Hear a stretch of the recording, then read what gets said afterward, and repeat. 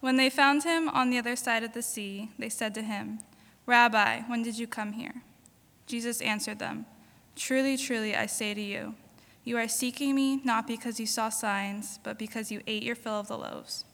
Do not labor for the food that perishes, but for the food that endures to eternal life, which the Son of Man will give to you. For on him God the Father has set his seal." Then they said to him, What must we do to be doing the works of God?" Jesus answered them, "This is the work of God, that you believe in him whom he has sent." Jesus said to them, "I am the bread of life. Whoever comes to me shall not hunger, and whoever believes in me shall never thirst. But I said to you that you have seen me and yet do not believe. All that the Father gives me will have come to me, and whoever comes to me I will never cast out. For I have come down from heaven, not to do my own will, but the will of him who sent me. And this is the will of him who sent me, that I should lose nothing of all that he has given me, but raise it up on the last day. For this is the will of my Father, that everyone who looks on the Son and believes in him should have eternal life, and I will raise him up on the last day." So the Jews grumbled about him, because he had said, "I am the bread that came down from heaven." They said, "Is this not Jesus, the son of Joseph, whose father and mother we know? How does he now say, 'I have come down from heaven'?" Jesus answered them, "Do not grumble among yourselves. No one can come to me unless the Father who sent me draws him, and I will raise him up on the last day. It is written in the prophets, and they will all be taught by God. Everyone who has heard and learned from the Father comes to me. Not that anyone who has seen the Father, except he who is from God, he has seen the Father. Truly, truly, I say to you, whoever believes has eternal life. I am the bread of life. Your fathers ate the manna in the wilderness, and they died. This is the bread that comes down from heaven, so that one may eat of it and not die. I am the living bread that came down from heaven. If anyone eats of this bread, he will live forever. And the bread that I will give for the life of the world is my flesh." And so, good morning. My name is Drew Bennett, one of the pastors here at Redeemer, and we begin our Advent celebration this week. So, welcome to Advent. Advent is more than just preparation for Easter. Fleming Rutledge has written a book that's really great, and she says this. She says, "Christians live in Advent all the time. So Advent is a month, 4 Sundays anyway, to practice how to be a Christian the rest of the year. It's a time of waiting, and sometimes it can be excruciating to wait for Christmas to get here, especially if you're a student or if you want school to be over or if you're a child and can't wait to see the presents underneath the tree. But that waiting that we're to enter into as much as possible during these weeks mirrors the century of waiting the Old Testament saints had to endure before the coming of Messiah Jesus in the Incarnation, which we celebrate at Christmas. But don't forget that we are awaiting people too. We are waiting for him to come again. And so our lives carry a certain not yet quality to them that can be hard to live with. Jesus is coming again, and then all will be as it should be, but not yet. And Advent is a time to be trained to live in that not yet, which is crucial if you're going to live a life of faith and not sight.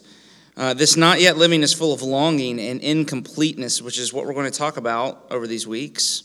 To use the language of our text in verse 37, food that perishes, which is our experience of life in many cases. So the good news of Christmas is that the glory of the kingdom that is yet to come, where faith becomes sight, as we read, where we hunger no more, where God will wipe away every tear from our eyes, that this is already available and accessible to all who believe. I mean, even though it's not yet, there is an already element to this as well. And I'm the turkey cutter in our family at Thanksgiving for some reason. It just kind of fell to me, I guess, which means that I don't eat much turkey at dinner because, of course, you kind of eat it as you go, right?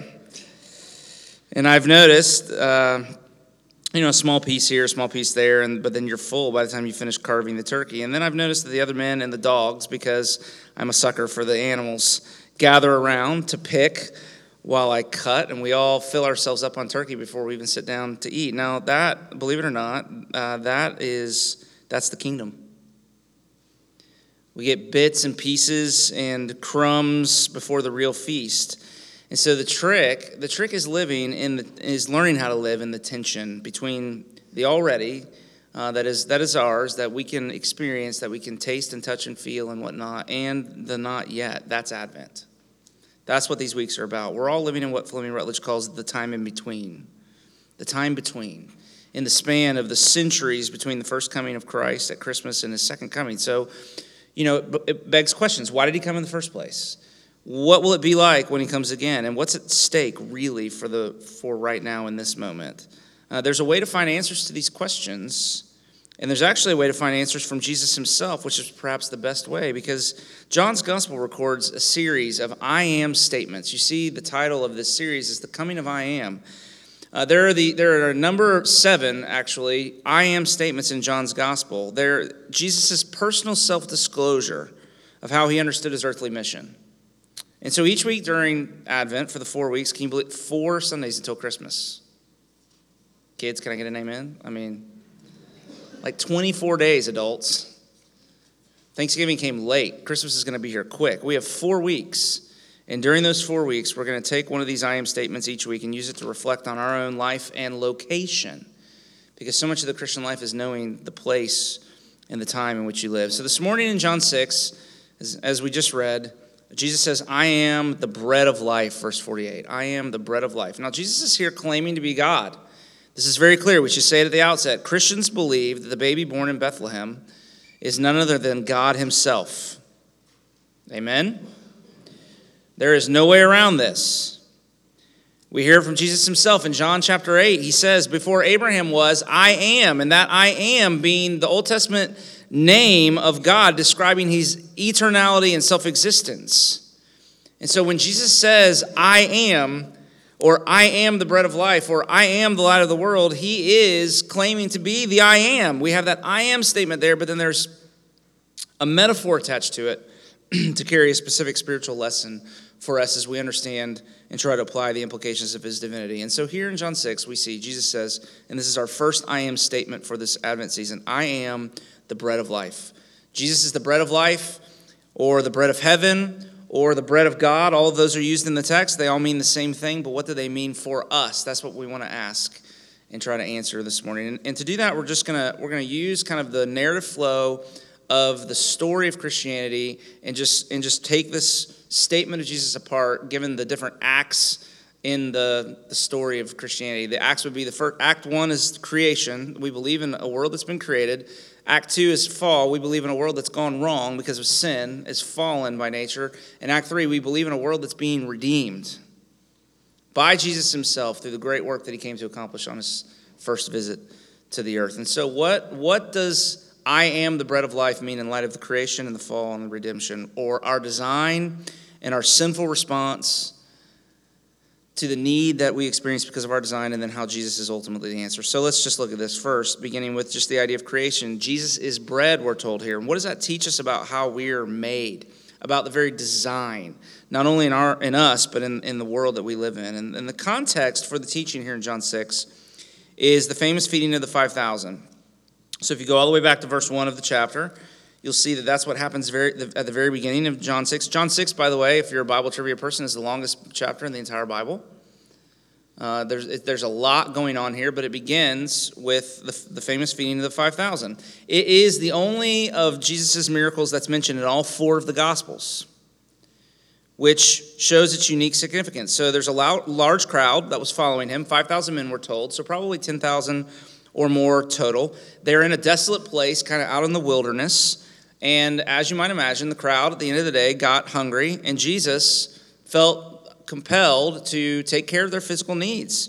And so he took 5 barley loaves and 2 fish, verse 9, from one of the boys that was in the crowd, and with those tiny little morsels, he fed the entire crowd. Everyone ate, we're told, all they wanted. It was like Thanksgiving dinner. Everybody was stuffed at the end, and they gathered up all the leftovers, and there were 12 baskets full of food remaining after everybody had had all they wanted. I mean, it's truly an amazing thing, right? And John says in verse 14 that the miracle was a sign. Now, this is something unique for John. In John's gospel, Jesus' miracles are not just naked displays of his power. There is always a spiritual lesson. The significance of the miracle was never just the feat itself. It was always whatever greater reality that it was meant to point toward. that could only be perceived by eyes of faith. So it was a sign. The miracle was a parable is another way of saying it for John, always. And so what was the spiritual lesson that the feeding of the 5,000 was pointing to? Well, to get to that answer, you have to go a little deeper, go one step further into the text and see that the connection here is meant to be made between the miracle that Jesus does and a similar miracle in the Old Testament where God, again, miraculously provided for his people bread when they were hungry in the wilderness. I'm talking about the manna in Exodus chapter 16, where God's people had come out of Egypt. There was this large crowd that was almost, couldn't be counted, and no way that they could be fed except by divine provision. They're hungry, and in response to their hunger, the Lord rains bread down from heaven to feed them. The text makes this connection in verse 31. The crowd says, "Our fathers ate manna in the wilderness," connecting what Jesus had done with the manna story. So we have to ask then, before we get to the meat of this text, what was the lesson of the manna? Well, in the wilderness, God was forming Israel as a people, as a redeemed community. And lesson number one, the wilderness was the school God sent them to teach them how to be the people he wanted them to be as they came in to possess the promised land. And lesson number one on the first day of school was dependence. If you remember, the manna came every day, but they were commanded to only gather what they needed for that day and to trust God to send the manna again the next day. And when they tried to hoard and gather more than they needed, it spoiled and it became rotten and bad. And so it was a forced habit, a school lesson to teach them how to depend upon God day after day after day. It was daily bread given to them. And the lesson for us is that we were made in the very way we've been created. We were made to depend upon God for everything and to trust him daily. The lesson of the wilderness, both in the Exodus story and also here as these people are gathered in the wilderness in John 6, the lesson that they were meant to learn, that we're meant to learn as we read about this, was to learn that we go to God not for the things we need, but we go to him as the thing we need. There's a subtle difference there, but it's really important. The lesson is to learn to go to God not just for the things we need, but to go to him as if he is the very thing we need. If you have bread, but you don't have him, it will never be enough. But if you have him, even without bread, you'll have all you need. That's the lesson of the wilderness. And later, reflecting on the manna, Moses said it this way to Israel. He said, this is Deuteronomy 8, verse 3, "God fed you with manna, which you did not know, that he might make you to know," that he might teach you, the NIV says, because again, they're in school, that he might teach you that man does not live by bread alone, but by every word that comes from the mouth of the Lord. Now, if we were to apply these lessons for us, there are a number of things that we could say. The first lesson I think we learn from this text is the way your body hungers for bread, your soul hungers for God.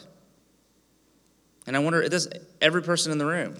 In your createdness, this is not a Christian thing. It's not a religious thing. This is a human thing.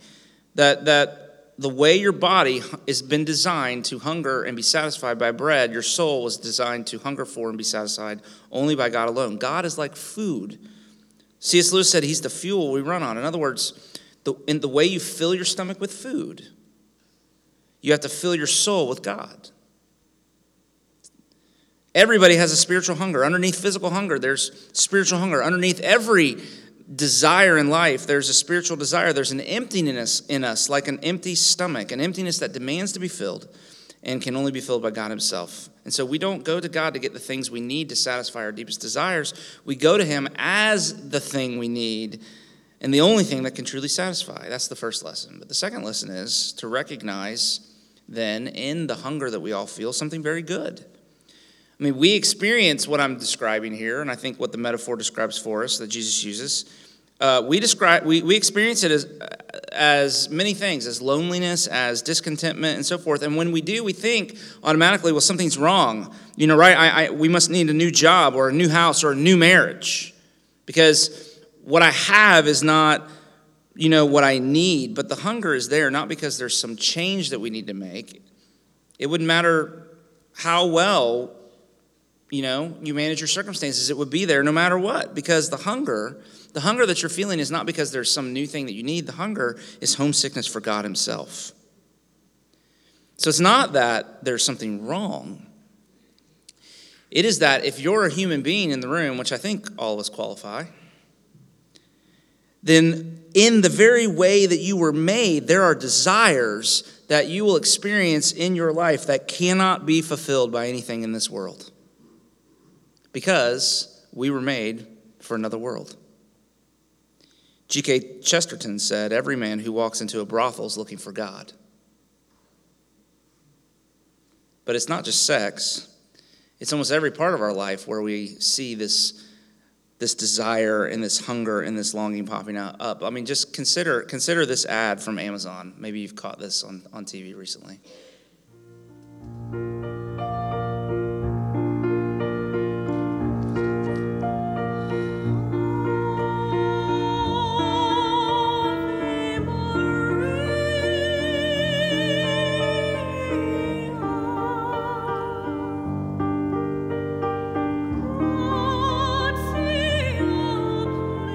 Free one-day delivery on millions of items with Prime. Now that is brilliant. I mean, whoever came up with that deserves a raise because they understand humanity better than most of us do. Because what's happening in that ad, you have this haunting music in the background that was written to evoke this deep sense of longing or even loss that we're talking about. And then comes the promise. Did you catch the promise at the end? What did it say at the very end? Peace delivered. Like, in other words, yeah, right? I mean, the preacher's wrong. You can have peace. You can have all of the joy and all of the satisfaction that you need in life. It really can happen. You can find it. It can be yours. And what is it that you need that can finally bring the peace we're all looking for in our lives? What is it that you're missing that you need? Free one-day shipping. And that's all you need. I mean, Amazon's messaging is clear. You can fill even deep spiritual needs with physical bread. You can shop your way to satisfaction in life as long as you can get the stuff you need fast enough. I mean, it's powerful. But even in that, we should not look at that and say, "It's right." So you can approach Black Friday in two ways. You can approach Black Friday wrongly in two ways. The first is like buying in. The second is to self-righteously judge people who are just out having fun. They're both ways of just dealing with the inner sense of emptiness and need that you have, right? But it's not something bad. It's something good. It's something that's a part of the fabric that we were made to experience and to live with. But there's a third lesson.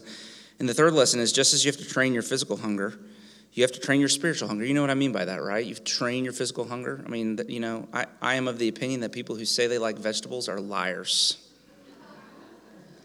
But you need to eat the vegetables because they're good for you. And I've also been told, though I've not experienced it with broccoli yet, that if you eat it enough times, that eventually you'll come to like it.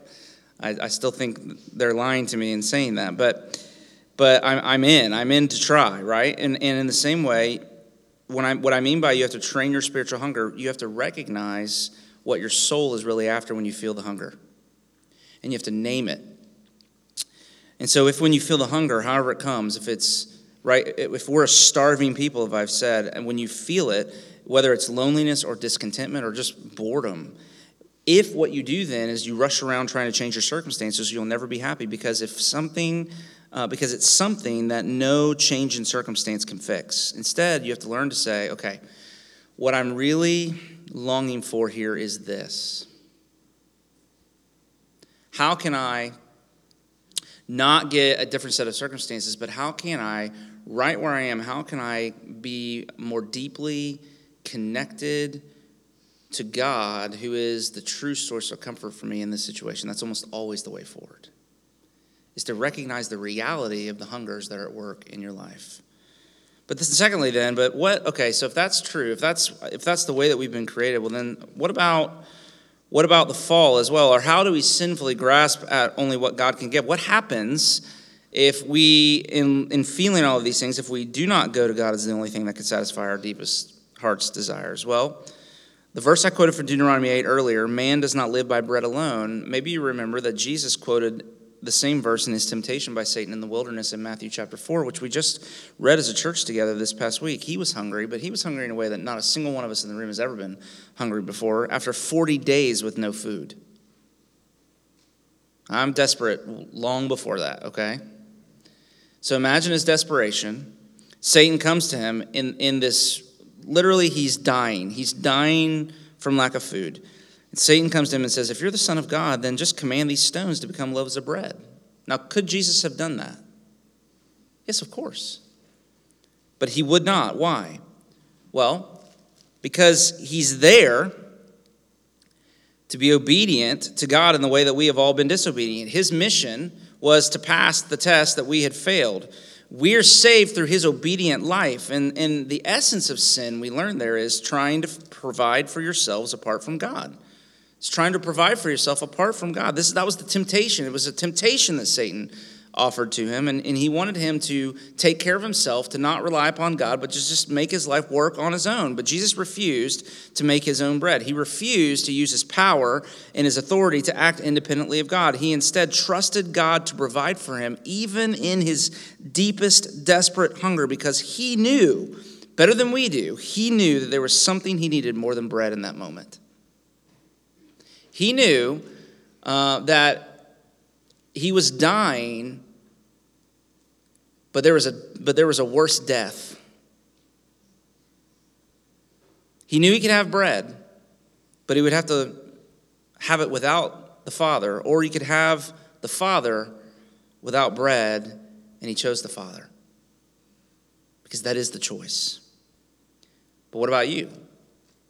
Do you ever let your hunger drive you to make bread for yourself and I wish we had time to we just don't have the time to really dive into this, but do you ever let your hunger drive you to make bread by taking control of your life, by using your wealth and your connections or just your talent to make things happen, to bring things about instead of depending upon God? Do you ever do that? Do you ever, instead of depending upon him, do you ever just do for yourself? You got to see that impulse in you. It's there in verse 28 when the crowds come and ask, what must we do to be doing the works of God? Because this is the way we wrongly approach all of life, not just matters of our salvation. Not just when it comes to how are we right with God, but how are we going to live our life from day to day? We live as if all of our doing is what gets things done. There's a deep unbelief in the question they ask there. And it assumes that when it comes to being saved, to being right with God, that God responds to our doing, which translates over into, if you believe that to be the way you become right with God, then it's going to be the way you live all of your life as well. When it's all wrong, God doesn't respond to our doing, we respond to his all the time. That's the way this works. Because you see, the problem is, when we go about trying to make bread for ourselves, the bread that we end up making is called in the text food that perishes. Verse 27, again, alluding back to the manna that the people ate and then they stored up, trying to take care of their tomorrow, trying to secure for themselves their tomorrow. And their work of securing for themselves the tomorrow that they knew that they needed was the very thing that became rotten with worms before their eyes. So Jesus says, do not work for the food that perishes, but for the food that endures to eternal life, which the Son of Man will give to you. In other words, if you don't like your life, and if you go about making big changes because you think, I just need something different, it might work for a little while, but eventually what happens is the newness wears off. The new house wears off, the new marriage wears off, the new, clothes wear off, the new whatever wears off, and you'll be right back where you were before, but just deeper into the slavery to your own desires, because everything that you try to do, all the food and the bread you try to make for yourself is ultimately food that spoils. It's Turkish delight. Do you remember that? In the Chronicles of Narnia? That enchanted food that Edmund eats that doesn't fill him up because it's candy, by the way. I mean, my favorite thing is when any of your kids ever come and say, I'm hungry. Well, get something to eat. Can I have a lollipop? Yeah, I don't think that's going to do it. If you're hungry, your body needs food, not candy. This is candy, but there's no nutritional value in what he's eating here. It's just his favorite thing to eat. But the problem is, the enchantment is that the more you eat, the more you crave. All it does is just increase your hunger. And this is the bread we make for ourselves. But what we're told in the text is that there is food that endures.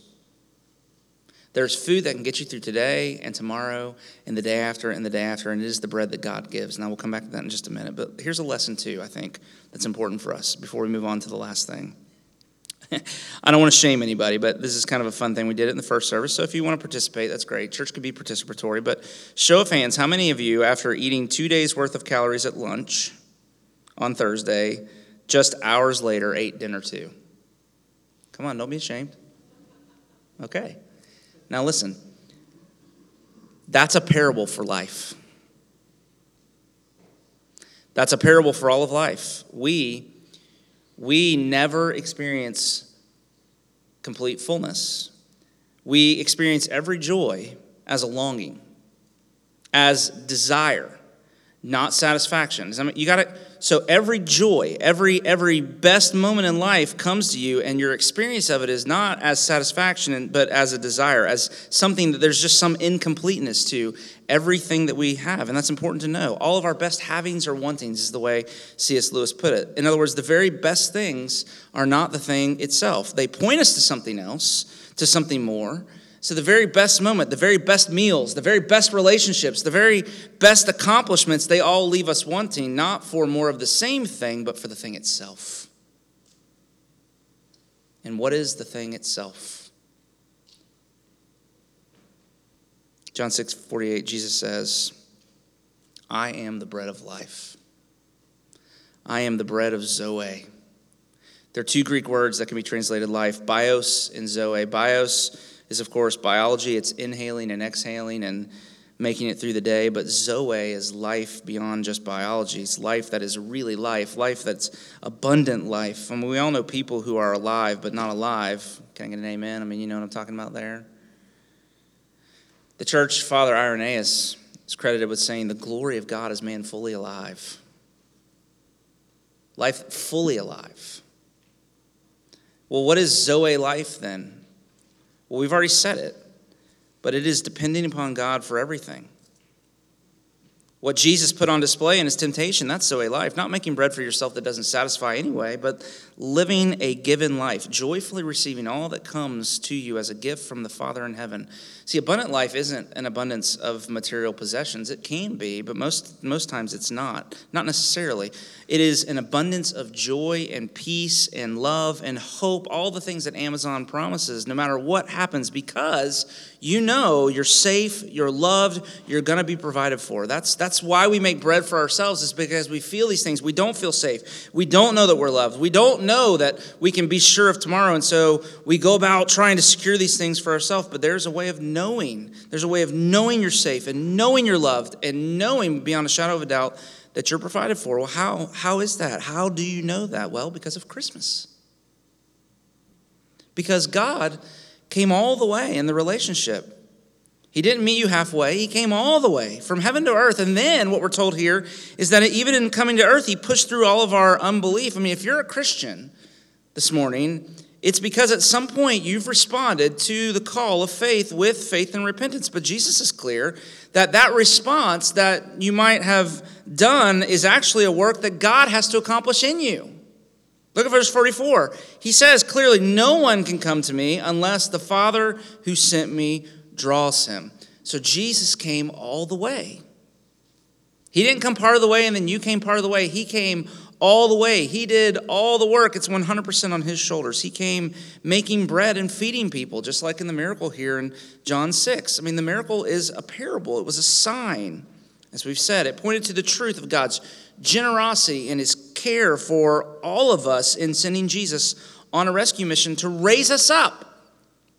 Notice how many times that word is used there in verse 39, 40, but all throughout the chapter. It means that there's a deadness to us. That there's something that's not alive in us. But Jesus comes and the bread he gives us can give us life. Not bios life, Zoe life. He can raise us up, not just on the last day when our physical bodies will be raised, but raised to walk in newness of life, as Paul promises in Romans chapter 6. Now, every day as we feed on him by faith, day by day. I mean, Jesus is not a guide to life. He is life. And when you come to him, you don't then have to say, now, okay, here I am. What do I have to do the works of God? Verse 28. It's already done. He's done the works of God for you. That's the Christian gospel. And so you don't have to feed yourself. You don't have to make bread. You don't have to slave away for food that perishes. He will feed you. And here's how I know. Because the only way for him to give us life was for him to die. I mean, the metaphor of bread carries that lesson as well, doesn't it? I am the bread of life means literally my brokenness for your life. Look at what he says down in verse 51. I am the living bread that came down from heaven. If anyone eats this bread, he will live forever. And the bread that I will give for the life of the world is my flesh. In other words, Jesus is saying, I'm being torn apart from you. I'm going to the cross to die for you so that you can live. The only way for you to live is for me to be ripped into little pieces. And that is the work that can give you life. Jesus has done all you need to do before God so that if you believe, if you accept him, then God accepts you. And that is the life that Jesus gives. That is the Zoe life, to know God so intimately and to be so confident in his care for you and to be so rooted in his love for you in Christ that you don't have to go around trying to make bread for yourself. That is the bread that if you eat it, you won't be hungry ever again.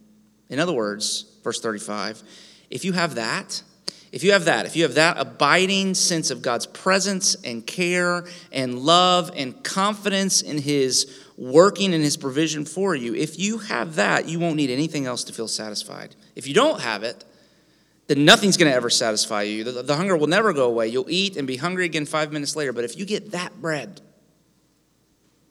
that Jesus gives, you won't ever need anything else to feel satisfied. St. Augustine, who possibly understood this better than anybody else, famously wrote, O Lord, you've made us for yourselves, and our hearts are restless until they find their rest in you. That's just his word for we're hungry, and the only thing that can fill us up is you. And so we see that the way forward is believing. The text clearly teaches this. What must we do to be doing the works of God? Verse 28.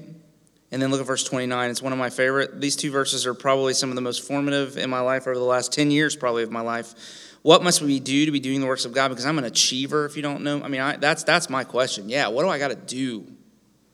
And you know, in the Gospels, people came to him all the time, Jesus saying, what do we got to do? What do I got to do to inherit eternal life? And verse 29 is his answer. This is the work of God. You want to know what the work God wants you to do? This is it. Here's the work of God. That you believe in him who he has sent. Because you see, the problem is not behavior. It's desire. Our lives are going wrong at the level of desire. It's hunger. That desire drives behavior. But if you just change behavior and you don't do anything about the desire, you're not making any progress. The desire is just going to pop up in some other place in your life. We need a change of desire. We need to change at the level of heart hunger. And that's not something that we can do on our own. I mean, what I'm saying is we need a work of God. We need for God to come all the way. This was Augustine's problem. He could not find enough what he called joy in God to break his sinful habits. If you read the Confessions, I mean, he loved his sexual exploits more than he did the Lord. And he just couldn't figure out how to break the power of sin in that. And then something happened to him. He met God in a powerful way. And here's the way he put it in his Confessions. He said, I ceased all at once to will all that I had been wont to will, and now willed what you willed. There was a change, in other words, at the level of desire in his life. I mean, the subterranean parts of his life. Listen, here's how he put it. He said, how sweet did it suddenly seem to me to shrug off those sweet frivolities, and how glad I now was to get rid of them, for it was you who cast them out for me. You are real and surpassing sweetness. You cast them out and took their place. We need to work like that, where God becomes the surpassing sweetness of our life. Can you imagine losing your sweet tooth? We need to work like that at the level of desire in our lives where we lose all taste for earthly bread, and Jesus can do it. He can do it. The text promises such. He can draw you to himself. He can come all the way. And he can give you this bread so that if you eat it, you will never hunger again. It's what happened with Augustine. And if you come to him in repentance and faith this morning, he can do it in your life too. And here's what it would look like if I could just cast this for us before we come to the table this morning, the movement of faith and repentance that we would engage in this morning to receive from him this bread by which he would feed us would look something like this. It's the words of a hymn from probably the 12th century attributed to Bernard of Clairvaux. Just listen to these words, and I may read them a couple of times just so you can get a sense of them. But here again, repentance and faith. Here's what it looks like. Jesus, thou joy of loving hearts, thou fount of life, thou light of men, from the best bliss that earth imparts, we turn unfulfilled to thee again. Let me read it again. Jesus, thou joy of loving hearts, thou fount of life, thou light of men, from the best bliss that earth imparts, we turn unfulfilled to thee again. We taste thee, thou living bread, and long to feast upon thee still. We drink of thee, the fountainhead, and thirst our souls from thee to fill. If you come to him like that, then you will indeed find him to be the bread that truly satisfies, the bread that can nourish your soul, that can cause you to never hunger or thirst again. And so as we come to this table, come in repentance of faith like that. Can we pray? So, Father, in these moments now that we have to be together, would you do just that work in our lives?